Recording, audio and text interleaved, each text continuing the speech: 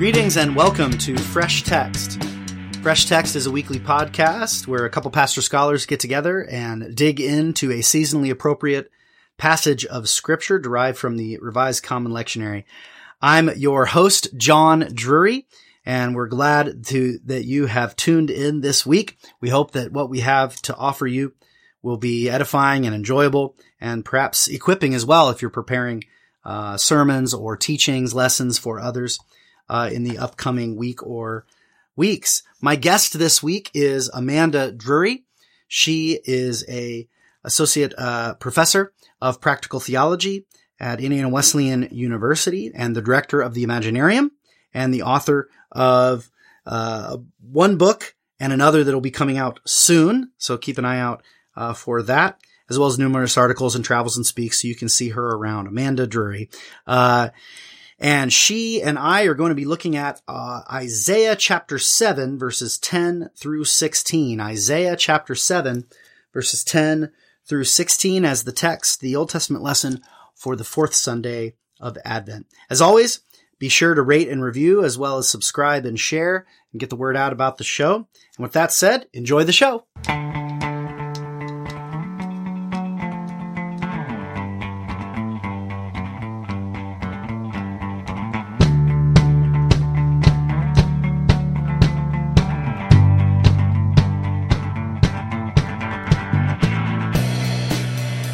So we're looking at Isaiah chapter 7, verses 10 through 16. Would you be willing to read? And Sure. I'll say a prayer? Yes, I will read. All right.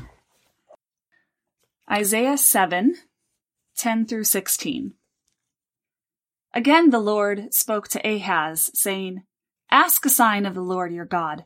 Let it be deep as Sheol or high as heaven." But Ahaz said, "I will not ask, and I will not put the Lord to the test." Then Isaiah said, "Hear then, O house of David. Is it too little for you to weary mortals, that you weary my God also? Therefore the Lord himself will give you a sign. Look, the young woman is with child, and shall bear a son, and shall name him Emmanuel. He shall eat curds and honey by the time he knows how to refuse evil and choose the good. For before the child knows how to refuse the evil and choose the good, the land before whose two kings you are in dread will be deserted." The word of the Lord. Thanks be to God. Let us pray. Father, we ask that you would grant to us the wisdom of mind and of heart to see and to hear what your Spirit is saying to the churches today by way of this word that was spoken through the prophet Isaiah. We ask, God, that you would be at work this hour so that it would not be simply our own knowledge or our own ignorance, but rather your seemingly foolish wisdom that is above all, that your wisdom would be at work in us, and most of all at work in all those who are listening in, separated by time and space, to our conversation today. Lord, we know that you can cause the rocks to cry out.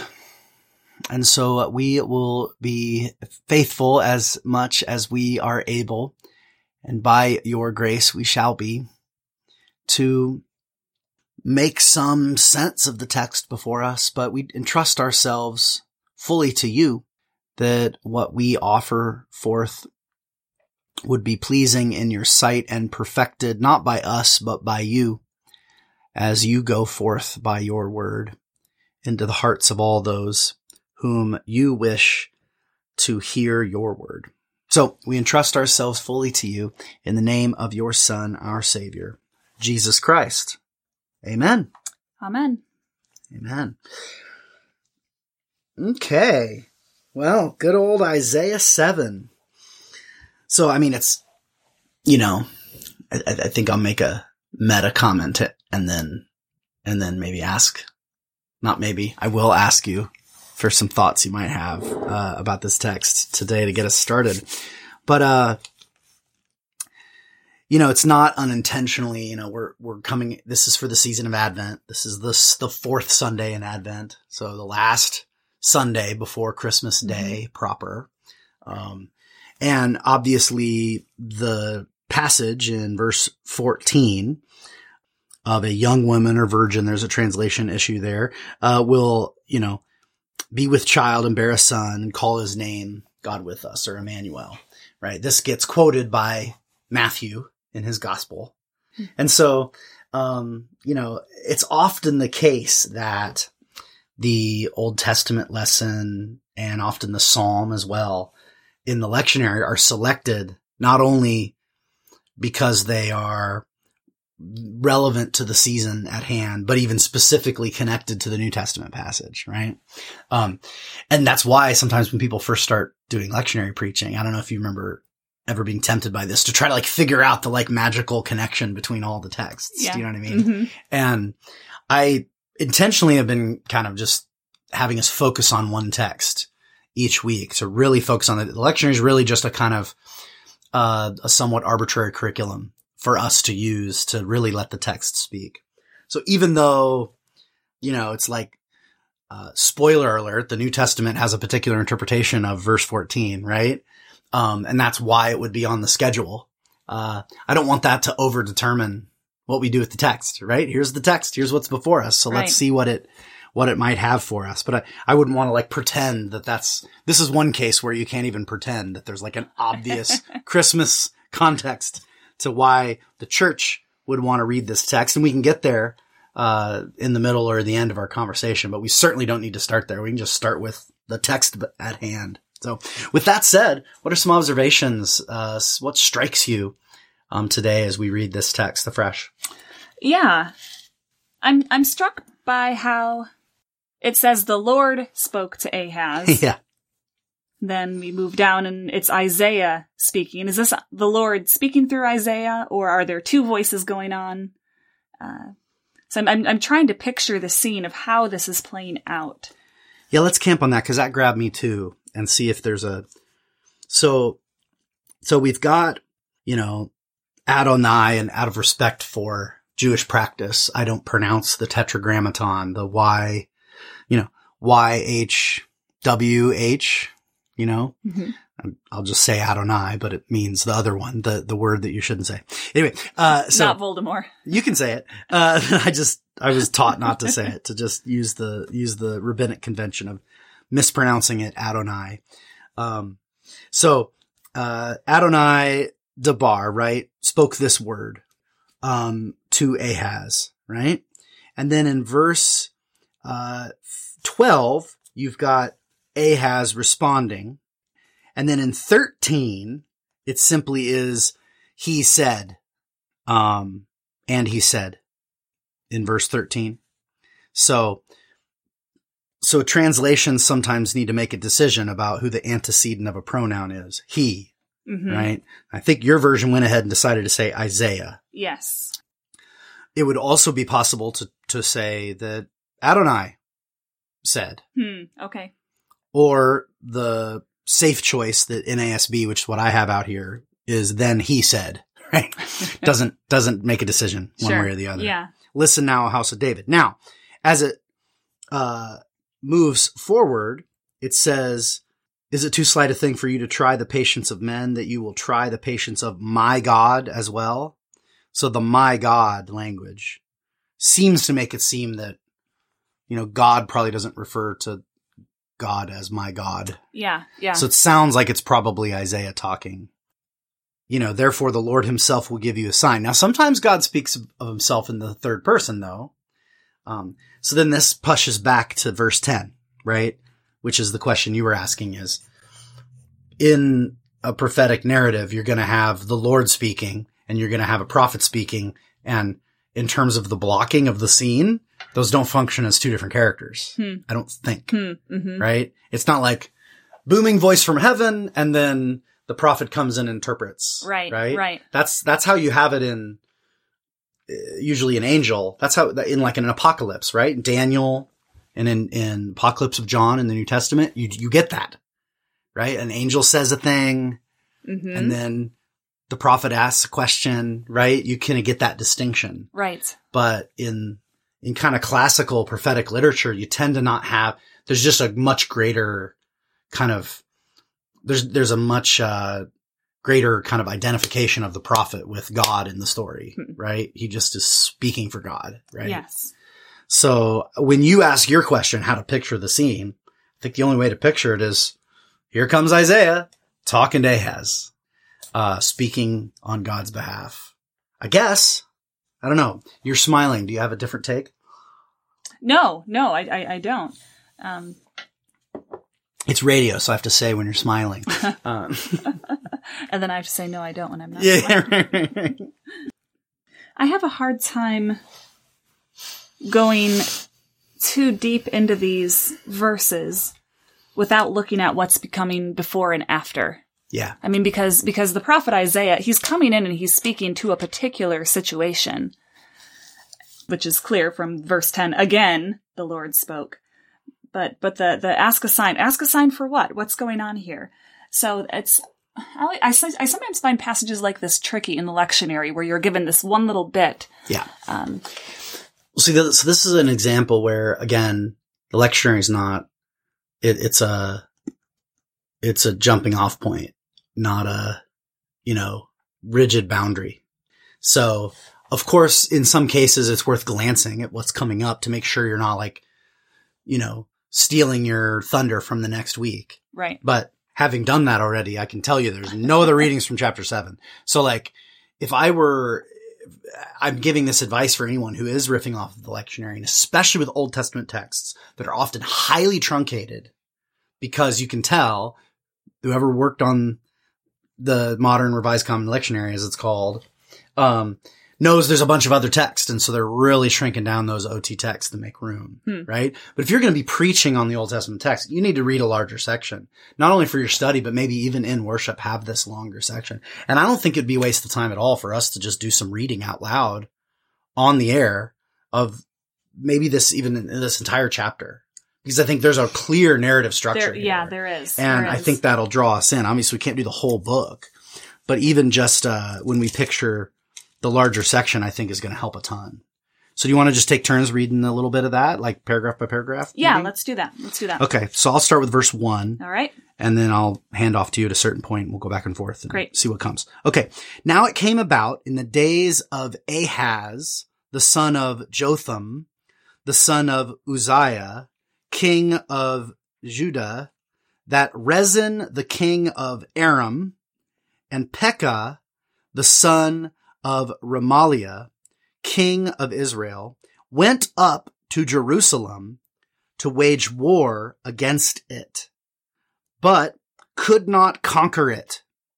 When it was reported to the house of David, saying, the Arameans have camped in Ephraim, his heart and the hearts of his people shook as the trees of the forest shake with the wind. Ooh. Go ahead, verse 3. Then the Lord said to Isaiah, go out to meet Ahaz, you and your son Shear-Jashub, at the end of the conduit of the upper pool on the highway to the fuller's field, and say to him, take heed, be quiet, do not fear, and do not let your heart be faint because of these two smoldering stumps of firebrands, because of the fierce anger of Rezin and Arman, the son of Remaliah, because Aram, with Ephraim, and the son of Remaliah, has plotted evil against you, saying, let us go up against Judah, and cut off Jerusalem, and conquer it for ourselves, and make the son of Tabiel king in it. Therefore, thus says the Lord God, it shall not stand, and it shall not come to pass. For the head of Aram is Damascus, and the head of Damascus is Rezin. Within 65 years, Ephraim will be shattered, no longer a people. The head of Ephraim is Syria, and the head of Syria is the son of Remaliah. If you do not stand firm in faith, you shall not stand at all. Awesome. Hold on a sec. Does your version have Syria or Samaria? Oh, I'm Samaria. Well, I wanted to know if that was a translation, That textual variant, operator or error operator right there. error. Okay. Samaria. Samaria. All right. If you will not believe, you surely shall not last. Then the Lord spoke again to Ahaz, saying, ask a sign for yourself from Adonai your God. Make it deep as Sheol or high as heaven. But Ahaz said, I will not ask, nor will I test Adonai. Then he said, listen now, O house of David. Is it too slight a thing for you to try the patience of men, that you will try the patience of my God as well? Therefore, the Lord himself will give you a sign. Behold, a young woman will be with child and bear a son, and she will call his name Emmanuel. He will eat curds and honey at the time he knows enough to refuse evil and choose good. For before the boy will know enough to refuse evil and choose good, the land whose two kings you dread will be forsaken. Let's keep going for a little bit. 17. The Lord will bring on you and on your people and on your ancestral house such days as have not come since the day that Ephraim departed from Judah, the king of Assyria. On that day the Lord will whistle for the fly that is at the sources of the streams of Egypt, and for the bee that is in the land of Assyria. And they will all come and settle in the steep ravines, and in the clefts of the rocks, and on the thorn bushes, and in all the pastures. On that day, the Lord will shave with a razor hired beyond the river, with a king of Assyria, the head and the hair of the feet, and it will take off the beard as well. Now in that day a man may keep alive a heifer and a pair of sheep, and because of the abundance of the milk produced, he will eat curds, for everyone that is left within the land will eat curds and honey. And it will come about in that day that every place where there used to be 1,000 vines, valued at 1,000 shekels of silver, will become briars and thorns. People will come there with bows and arrows, because all the land will be briars and thorns. And as for all the hills which used to be cultivated with the hoe, you will not go there for fear of briars and thorns, but they will become a place for pasturing oxen and for sheep to trample. The word of the Lord. Thanks be to God. That's much better. Yeah. The whole chapter. Yes. Right? Oh, it's all, I mean, we'll still do some interpreting, but there's some new pieces now that complicate, but there's also a lot more clarity, for me. And I think we're hopefully displaying for our listeners both the permission and even the encouragement, the exhortation. Read these texts in context, right? and when the fact is we spent a year going through the gospel lectionary. And when you're using the gospel reading, it tends to be through one gospel, and they're texts that tend to be back to back. And so each week you're kind of building context. Right. Whereas now when we go into these Advent readings from Isaiah, they're just jumping all around the book. And so we're not getting the kind of context that really helps. Just any quick observations before we take a break and come back and get in deeper. Yeah. I feel like we see a different side of God when you have this in context here. In verses 10 through 16, all of a sudden God looks compassionate. So up until this point, we know that they're terrified. What was that verse? The heart of his people shook as the trees of the forest shake before the wind. I mean, these people are terrified, and there's Assyria over here, the other two armies over there. And so when the Lord is saying, ask for a sign, it sounds more like a comforting scare, like it's gonna be okay. It's gonna be okay. Ask me for a sign. Let me reassure you. Whereas without the context, it almost just sounds like God is saying, "Hey, look how strong I am." Yeah, like a little kid, like look at my muscles. So bringing in the fuller story, I just see God caring for his people here. Yeah, and in that context, then the care is spoken into a very specific kind of fear of what seems to be a siege. Right? This is two nations coming upon and who've sieged around. And so the idea of a birth during a time of siege, which is usually kind of a bad idea, right? It's just one more mouth to feed, right? That a birth in the king's house, in the royal house, right?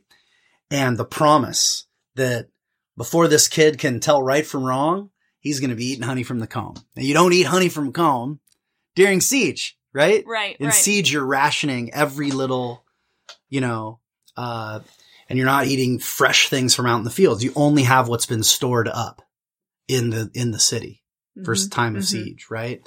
So I think the imagery of a siege, and, I'm picturing this is silly, but I'm picturing Helm's Deep, right? From surrounded. Right. And limited by just what you already have stored away for this attack. And they're not successfully defeating Jerusalem because, of course, Jerusalem's a really hard place to take. It's up on the top of a mountain. You know what I mean? It's able to, but it has cisterns and it has good old Hezekiah's tunnel, right? So it's got what it needs to last out a pretty long siege.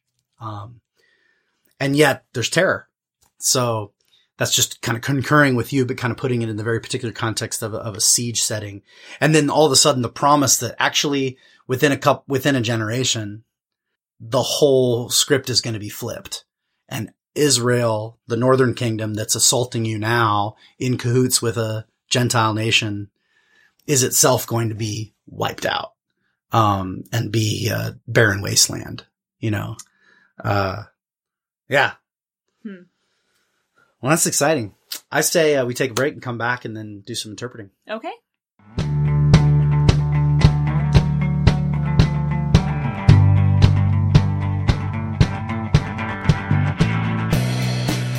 And we're back. Welcome back to Fresh Text.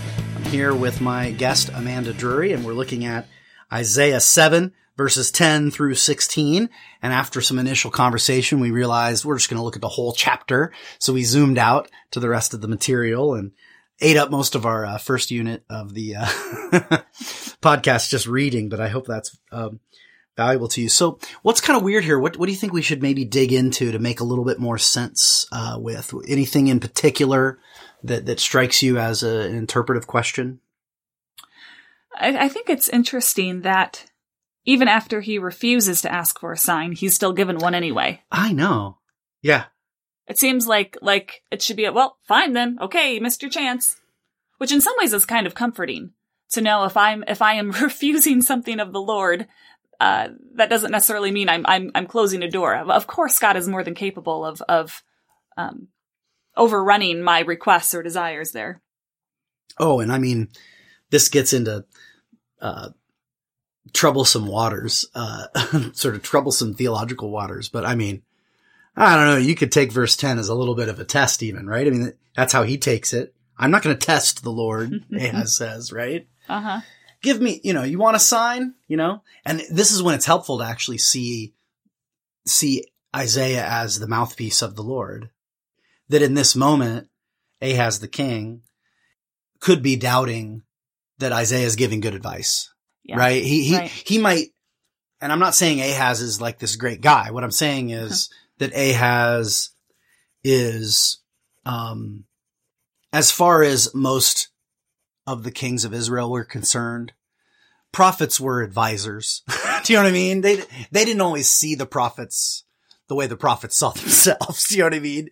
As mouthpieces of God, right? I mean, yeah, they call them mouthpiece of God, sure, but they would have lots of prophets and they might think, well, which one was giving me the best advice here? Do you know what I mean? Mm-hmm. And so you can almost see Ahaz kind of being sort of, engaging in a kind of religious righteousness here in the face of Isaiah's, hey, ask for a big sign, cause there's already been these words. This is the follow up to this promise. Hey, you're going to be fine, and maybe Ahaz isn't buying it. And Isaiah is like, ask for a sign. High as heaven, deep as Sheol. And he's like, no, I would not demand a sign. And he's like, you're getting one anyway, right? I wonder if his, no, I don't want a sign is more of a, I'm not even going to entertain that. I wonder if his mind is already made up. I'm gonna go in cahoots with Assyria.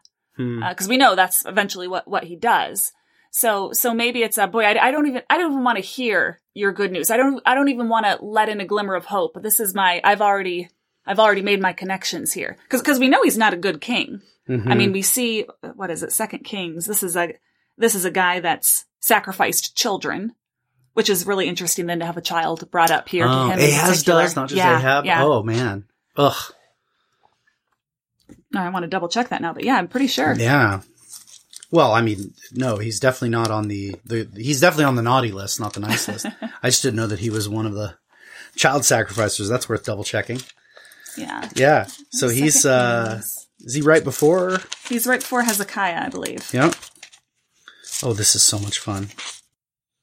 Damascus Falls, Ahaz. Here he is. Chapter 16. In the 17th year of Pekah. I was wrong. I was wrong. Keep going. Who am I thinking of? Ahaz was 20 years old when he became king. He reigned 16 years in Jerusalem. And he did not do what was right in the sight of the Lord his God, as his father David had done. So he's on the naughty list. Okay. That's good enough for me. Yeah. But he walked in the way of the kings of Israel and even made his son pass through the fire. Okay. Yeah, there it is. This is, yeah. According to the abominations of the nations, whom Adonai had driven out before the sons of Israel. He sacrificed and burned incense on the high places and on the hills and under every green tree. Right? So, I mean, the traditions of Canaanite religion that precede the Israelites were child sacrifice, and specifically the sacrifice of the firstborn. Yeah. Yeah. You know, which is referenced in Exodus. Mm-hmm. But you redeem the firstborn by bringing a, replacement animal, right? Right. In its place, to redeem. But the firstborn does belong to God. God agrees with the Canaanites in that regard, but not in the, you don't actually have to sacrifice something, right? And the burning especially, right? It's like, he's a child sacrificer. I'm curious where the Isaiah passage fits in. I know you can't always, smush the scripture together, but, because we do know he gets in cahoots with Assyria, even, creates a replica of their, not their ark, but their altar in Jerusalem. Well, I mean, it's absolutely crucial interpreting this passage, to make it very clear that Ahaz is not a moral hero from the perspective of 2 Kings or from the perspective of Isaiah. And in fact, at least in the short term, Ahaz's submission to and treaty with Assyria in the short term brought protection and safety. It did. To Jerusalem, and in fact is the proximate fulfillment of the promise in chapter 7. Yeah. So it's not that God is speaking through Isaiah saying, if you shape up your life, then good things are going to happen to you. It's God just saying, I'm going to save Jerusalem on account of my election of David and of this city, right? Yeah. I'm going to save you, which actually goes back to your then original question about your original interest and mine too in verse 10. And through 13, this dynamic of being invited to ask for a sign, refusing, and God giving it anyway. Right. Right? This is not God's protection of Jerusalem, at least in this. We're not saying always and everywhere, because clearly things change over the course of Isaiah, right? But at least during this stretch of time, God's protection of Jerusalem is not contingent on Ahaz's righteousness or the king's righteousness or even the king's begging for it, because he's trying to get help from Assyria rather than from Adonai directly. Right. So, again, that also is theologically troubling in the best kind of way. Yeah. I mean, he gets rid of the gold and silver of the temple. He defiles the altar, the temple by building this altar. And then he seems to just live out the rest of his life in peace. Mm-hmm. Peace might be too strong of a word, but he's not, there don't seem to be any negative consequences for him that we see. He's the father of Hezekiah, yeah? He is, yep. Well, I mean, that's not irrelevant, right? I mean, he keeps talking about it as the house of David, right? God interacts with a king like Ahaz, even when even the statement over from 2 Kings, he did not walk in the ways of God as his father David did, right? Right. Even the description of his unrighteousness is framed in terms of the fact that he is a descendant of David. And that's the most important feature of his identity as far as God is concerned. Right. Right? God's covenant is with the house of David, right? Not with each individual descendant. Individual descendants can break that covenant, but God's covenant is faithful from his side. Mm-hmm. Mm-hmm. I always do find it interesting. I know this isn't a podcast on Hezekiah here, but I always find it interesting how you can have an evil king with a son that then is following in the ways of the Lord. Because the first thing Hezekiah does when he becomes king is he's tearing down the altar. He's bringing back, trying to restore the temple. And they mention his mother. Is it the connection with the mother? Is it David's legacy? Well, this leads us directly to, two things. One is a question I don't want to entertain immediately, which is, what is it about our modern assumptions that make us find that weird? Oh, okay. Right? The kind of individualism that assumes that you have to have good parents. Yep. Like as if the children, an individual child is the product of an individual good parent. Well, our kids are. Well, yeah, but I mean, part of us, maybe they are. Modern life's different. So we can explore that. But I mean, the fact is a royal child might not actually interact with his father very much at all. That's a good point. Right? He might be entirely raised by a whole range of wise men and cousins and priests. And takes a village, right? Takes a royal house. So that's one issue that we might want to come back to in the third section if we go there with the sermon. For now, it raises a direct questions about verse 14, the famous passage quoted in Matthew, right? Therefore, the Lord himself will give you a sign. Behold, the young woman will be with child and bear a son and call his name Emmanuel. Now, this is even prior to the New Testament, a sort of famously obscure passage, right? So I just was reading a little bit last night and this morning a little bit about the history of interpretation around this text. So Daniel Freemeyer, who's been on the show, and friend of yours, and co-wrote with a colleague of his sort of history of interpretation around this passage, and it's just whole wide ranges of ways of reading this text, even among the Jewish rabbis, right? So there's a lot of both the problem of, is it to be translated virgin in the sense of virgin birth, or just virgin in the sense of young woman? I mean, it's the same word. So maiden would maybe be a way of, I know that's kind of an archaic term, maiden, but that might suggest the kind of double sense. Way it could be taken either way. Sure. And this name Emmanuel, is this an actual name, or is this just what's being declared? In other words, is this Hezekiah? Right? It doesn't say it is, but I mean, that's one of the options, is to interpret this as this kind of godly sign, right? Because even though, like you said, he did evil in the sight of the Lord, this great transformation could have had a pretty big impact on a guy like Hezekiah growing up in this sequence, even if this wasn't him. Right.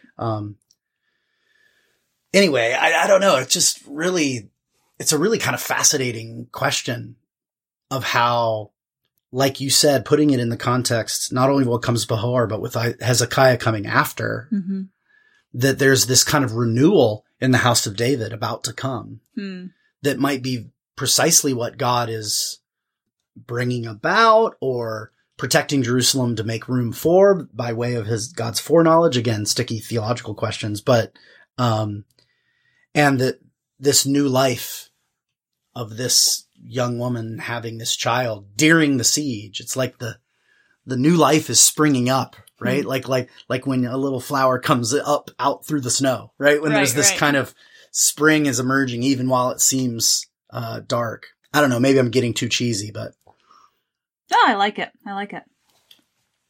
What are you laughing about? I'm laughing at is it too little for you to weary mortals, that you weary my God also?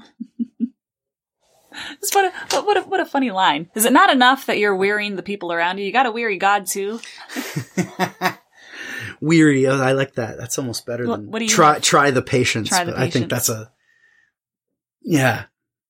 Trying the patience. Well, that I think is beginning to even lead us into homiletical directions. I mean, what do you think but we don't have to take a break yet. I just want to ask the question. I mean, what do you think the message of this text is for us? Again, not how do we craft our message in light of it. That's homiletical, right? Right. But the hermeneutical question, not that they're rigidly distinct, but the hermeneutical question is, what is the Spirit saying to the churches? What is the message that God has for us today through this story, through this event? Maybe, I think there's a sense of, there's a trajectory here. Do you want to get on board with this? It's almost an invitation to participate in this movement. There is a trajectory. There is a movement.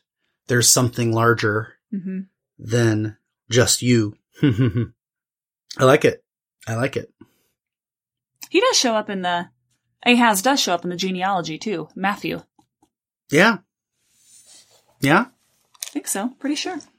Well, I'm pretty sure that's the gospel text for for that Sunday. So, cause it's Matthew, it's year A now, so we just switched to Matthew. I think that's there worth he is. glancing Ahaz, at. the father of Hezekiah. Hezekiah of Manasseh. I mean, it's this critical moment in the history of Israel. Israel and Judah have been divided now, for many generations. And, easily could have been wiped out, together. Right? Right. And at first glance, it seems that Ahaz was making the smart move, in, linking up with Assyria. And it was Hezekiah's choice to thumb his nose at Assyria. Sure. Because it's the Assyrians who wipe out Israel. Right. The northern kingdom. Ephraim, it's a other nickname. Mm-hmm. Of course, here you have Ephraim linking up with Aram to try to take out Jerusalem, right? And install their own puppet king. So, and you've got Isaiah who ends up being this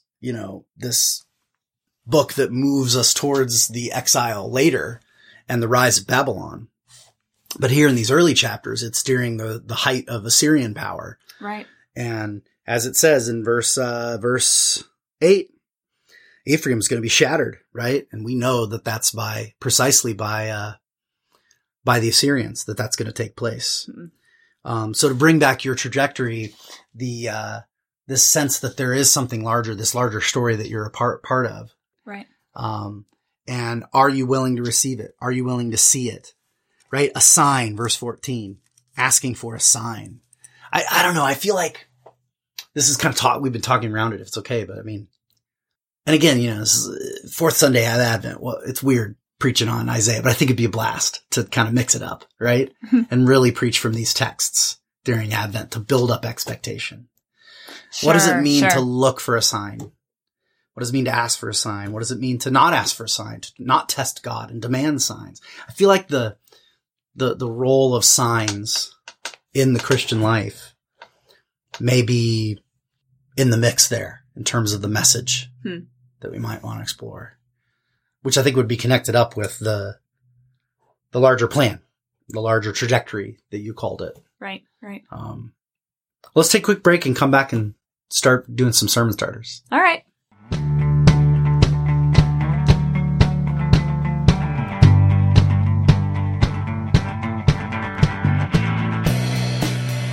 And we're back. Welcome back to Fresh Text. We're looking at Isaiah chapter 7, verses 10 through 16 in the larger context of chapter 7, as well as in the larger context of the Advent season in which the church anticipates the first coming of Christ, as well as his second coming, the first coming having already happened for us, but not yet for the authors and first hearers of texts like Isaiah 7.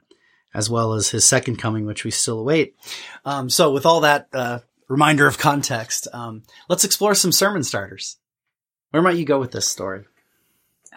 You've preached on Hezekiah before, haven't you? Long time ago. Yeah. Yeah. I don't know that there's a sermon starter in here, but I'm just stuck on the signs, Mm-hmm. And I'm thinking of, Gideon asking for a sign and, a wicked and depraved generation asking for a sign, and Hezekiah, and Mary, how can this be? And sometimes God gives signs, sometimes he doesn't, sometimes he's mad that they asked, sometimes he's not. It's really unpredictable. Yeah. And so there's almost a sense of, okay, well, when God does give a sign, you better pay attention because he doesn't give these arbitrarily. Yeah. Although, ironically, kind of sounds like you just said it seems kind of arbitrary. It seems, yes, it does. Yeah. Well, what is a sign? So a sign points, right? It's a pointer. Mm-hmm. It's directing our attention elsewhere. A stop sign is, not all signs are instructive, but I'll go with it. A stop sign is instructing us to stop, right? And you could stare at the stop sign and drive right through it, right? You could be caught up in a sign, but not, in fact, aligning yourself with it. And vice versa, right? You could, stop there, even if there's no stop sign, right? So I think this isn't a stop sign, it's a street sign, but the street sign in our neighborhood for the street we're on had been knocked over for like a year, remember? Yes. We still don't have a street sign up. Is it still not there? No, it's not. Gosh. But see, we don't need it. We live there. Right. We don't need it. We don't need the sign. You don't need the sign when you know where to turn, right? Right. But when someone's trying to find our house and never been there before, it's a problem. So the sign points, it directs away from itself to a reality. And in principle, signs are in principle, they're dispensable, right? You can move beyond them. In principle, you don't need them. If you know where to turn, if you have the person in the car who knows, I'm stretching the metaphor now, but right. If you've never been there before, but I'm sitting in your car, I can tell you when to turn. Right. And so in principle, you don't need the signs. That's often how I interpret at least Jesus' language around the signs, right? He's like, if you demand signs, that's a problem because you're asking me to make faith easier. But out of compassion, I will perform miracles, which therefore are a sign of the kingdom. And out of compassion for your lack of faith, I'll give you signs to help. But as Jesus says in chapter 14 of John, believe in me. And if you can't believe in me, believe in the works that I do, which are his signs, right? As they're referred to elsewhere in the book of John. So the idea is like, I kind of want you to believe in me, but I've offered these signs to you as sort of temporary crutches, for lack of a better word, unto faith in me, right? But the fact is like you said, sometimes the signs dry up. Sometimes there's no sign there. Or the sign that is there is troubling or confusing or hard to interpret, right? So the signs can't do all the work. They just can't. So, and maybe this is too much of a leap to Mary here, but signs point elsewhere. Ahaz has every reason to be distracted by what's going on around him. He's surrounded by enemies, and God is trying to get his focus elsewhere. Focus on the sign. Look at where the sign is pointing. And thinking of Mary and what she was surrounded by here when she is pregnant, how easy it would have been for her to have been distracted by the multiple factors that are at work here with her becoming pregnant.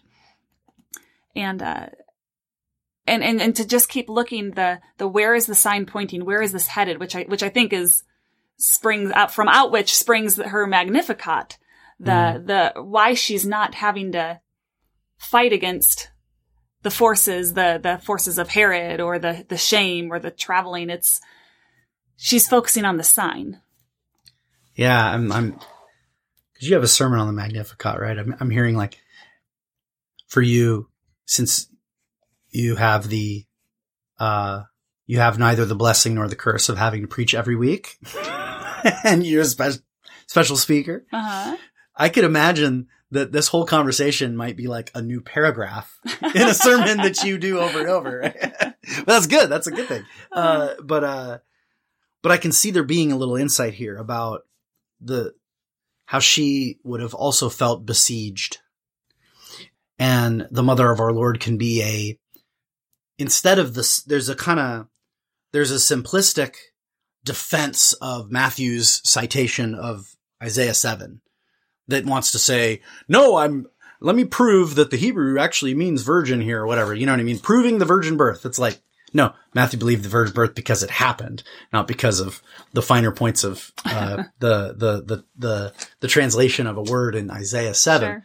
But, so there's the kind of like defensive posture of connecting this with Matthew, but there's a less defensive, there's a more, I think a deeper kind of insight that you're exemplifying, at least in terms of how to relate a passage like Isaiah to the Christmas season and to our own lives, is to say that, okay, yeah, maybe I'm not like literally like the king or even in a royal house being literally besieged by enemies, right?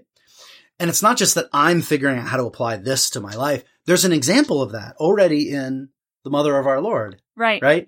Mary, in a very, in her kind of simple way, experienced a version of this whole story, but from the outside on a smaller scale. Right. But in reality, the greatest scale of all. Yes. Yes. So I feel like there's a highly narratival sermon that tells three stories. You tell the story of chapter 7. Mm-hmm. There's the telling, either go to the Mary story or go to a story you go to the Mary story and then third, a story from our lives in our time. Or flip it, kind of end with Mary. That could work too. I don't know. Do you have an opinion on that? All I like to talk about with you is structure, I think you got to end with Mary. Okay. That seems right too. Well, just looking at what Sunday this is, if you're not bringing out something from the birth of Jesus, people are going to be mad. It doesn't matter if your sermon's great or not. But yeah, to end up on Mary here, I think is a... And it's nice to not end with ourselves, actually turn to ourselves a little. Right. In halfway through the sermon. Mm-hmm. And then kind of maybe start to ask for further guidance and turn to Mary then as someone who lived halfway between, Ahaz and ourselves. Sure. And if we're looking at the actual birth of Jesus the following week, then Mary, this Sunday that we're reading, is still in this looking for the sign. She is embedded in that experience. Does that make sense? Absolutely. Yeah. No, I think the whole genius of Advent as a season, that we get totally inverted in our modern way of, Christmasizing all of December and then taking the tree down at 2:00 on Christmas Day, right? Like not having a fast that builds up to the feast, but just feasting and, binging and purging. And, instead of and it's not about getting the liturgical year right. It's the rhythm of feasting and fasting, of Advent as a season of waiting for something that's not yet here. And then when it's here, staying with it for 12 full days, good 12 days of Christmas isn't the countdown to Christmas. 12 days start on Christmas Day, right? And move forward to Epiphany. So I think now the calendar, again, I'm not a liturgical fundamentalist. It's the insight of liturgical rhythms, right? So I'm completely with you to say that that's part of why I think preaching Old Testament texts during Advent is a very good idea in general. That's not the only reason we've turned there on the podcast, but, to enter into that, the arrival of Christ is the space in which we're invited to enter into in Advent, which includes Mary's own experience. Right, she just kind of is the whole story of Israel in miniature. Right.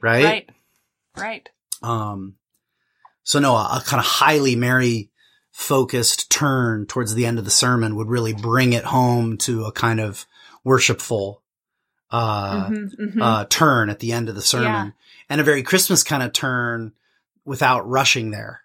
Sure. In a kind of proof texty way. Yeah. I mean, Matthew's allowed to proof text things. He's allowed to just cite something and say, that proves this. But, we should maybe, because, he has a special authorization by way of the inspiration of the Holy Spirit that we might not want to be claiming for ourselves. Yeah, But that sounds good. I don't know. Do you vibe with that rhythm of kind I of do. the three parts? Oh, I was thinking of the sermon structure that I was kind of pitching to our audience, a kind of a sort of first third that focuses on this story, the siege of Jerusalem story, and just kind of paint the picture, tell a story, make it interesting. And then the kind of bring it all to the moment of, and you could actually kind of leave it on a cliffhanger of this word that comes and, this young woman is going to give birth, and the whole house is wondering, what does this mean? And then shift to our own life. That's the part that I'm getting stuck on and I need your help on, to bring that up to, and you could bring it right up to the birth and do the same with Mary at the end. Bring it right up to the resolution, but leave it hanging. And then what would be something in our own lives, maybe a specific story that would be of our own time that might really click with this theme of kind of bringing it right up to the edge. I think I would go Isaiah us Mary. Because I think what Isaiah does here is it creates space for us and our most terrified selves. So to get partway through a sermon and to allow us to identify with this, people shaking as trees in the forest shake before the wind, to see there is a place for that kind of terror and trauma during the Advent season. Not just because Herod is killing small children, but even beforehand, before any of that even happens. Because Ahaz killed small children, his own. Sure. Yeah. So to be able to, for people to see themselves in this passage, and being encouraged to move beyond Ahaz, don't pull an Ahaz here. You're in this position. You might be feeling those forces. Look for the sign. And then we know of someone else who looked for the sign and transition them into, bring us into Mary to show us what that looks like. Yeah. You were asking though, what story about us? Are you thinking an example of a story? Sure. I mean, I'm open to anything. Just trying to brainstorm a little.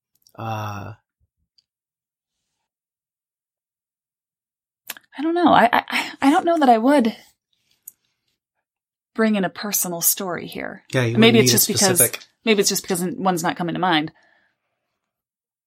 Yeah, I think I would just more identify with the emotions of the text, the place it's bringing us to.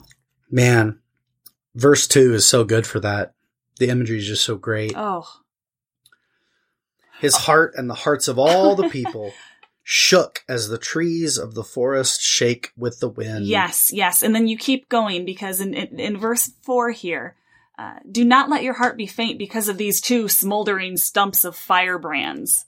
Even allowing people to identify what are these things that terrify us. They're smoldering stumps of firebrands, especially when you feel like you're in a position of no hope or how could this ever get better. To be able to see evil as just two smoldering stumps of firebrands. This is a version of your Magnificat sermon. I can hear it because it's the magnifying. It's the perspective, right? Yeah. What, can you begin to see the obstacles and the evils in your life? Not making them good, not making them fine, looking the other way, but to see them as stubs of smoldering firebrands, keeping them in perspective to the greater sign. Yeah. I like that a lot. That resonates with me. And you see that embodied in Mary's own faith. You see it embodied in Joseph's faith that comes out in the Matthew story, which is a little bit more Joseph-centered. Right. And you see it in the Hezekiah story that comes after, right? So it's beginning to have that kind of perspective. I like it. I'm drawn into it. We don't have to have a whole outline. I like getting in the weeds of thinking, how does this really work? Sure. As a sermon. Do you know what I mean? Yeah. Yeah. You might be terrified, but those things that are frightening you, they're just smoldering stumps of firebrands, and 65 years from now, they're not even gonna exist. But look to the sign. Yeah. Look to the sign. I like it. I like it. I dig. Well, thanks so much for giving an hour of your time and your insights and your risking experimenting with different ideas and flipping around. And thanks for bringing in a little bit more of Ahaz's story from 2 Kings. I mean, I'd been studying the passage, but I've just kind of was immersed in the specifics of the Isaiah text. So like really getting the sort of broader historical narrative in mind is so helpful. And you're so good at that. Well, and I forget to do that. I think there's a whole lot more there too with the fact that he's sacrificing his own child. I know there's got to be a tie in there for some sermon that could. Yeah. There's something there. We didn't get there here, but. No. And I mean, even that can be, I mean, that's the horror of the story of Ahaz doesn't begin with the siege, right? There was already, horror that preceded, right? Yeah.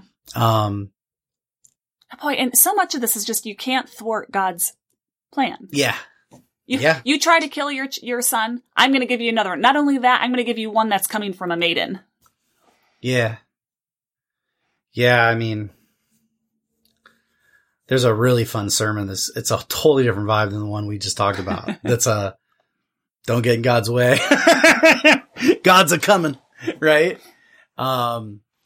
There's all kinds of places where God negotiates with, accommodates himself to our whims and mistakes and desires, right? But then there's, at the heart of the story, the plan's moving forward with or without you. Right. You know? I mean, I love preaching sermons like that. I don't always know how to, although actually having said all that, that's not a different sermon because that is the fundamental perspective that funds the practical stuff we were talking about in terms of perspective. You have to believe that God has, that God's up to something and that on the things that matter, nothing can get in God's way. If you don't believe that, then looking for signs is just magic, right? It's just trying it's just superstition. It's just, I'm a Capricorn and, I mean, it's not, right? So I think they're actually connected. I think that's the kind of theological insight that would be either implicit or maybe made explicit in the course of the sermon that we've discussed a little bit. Well, thanks to all our listeners for listening in and hearing our half-cooked ideas as we're wrestling with this beautiful passage. I want to say thanks as always to Eric and to Todd for all their great production work and to Tom Adamson for donating the theme music. And thank you, listeners, for all the times you've shared and subscribed and rated and reviewed the podcast. Keep that up. If you haven't done that already, please do so to get the word around for what we're doing here. And with that said, I say have a good preach and a great week. Bye-bye.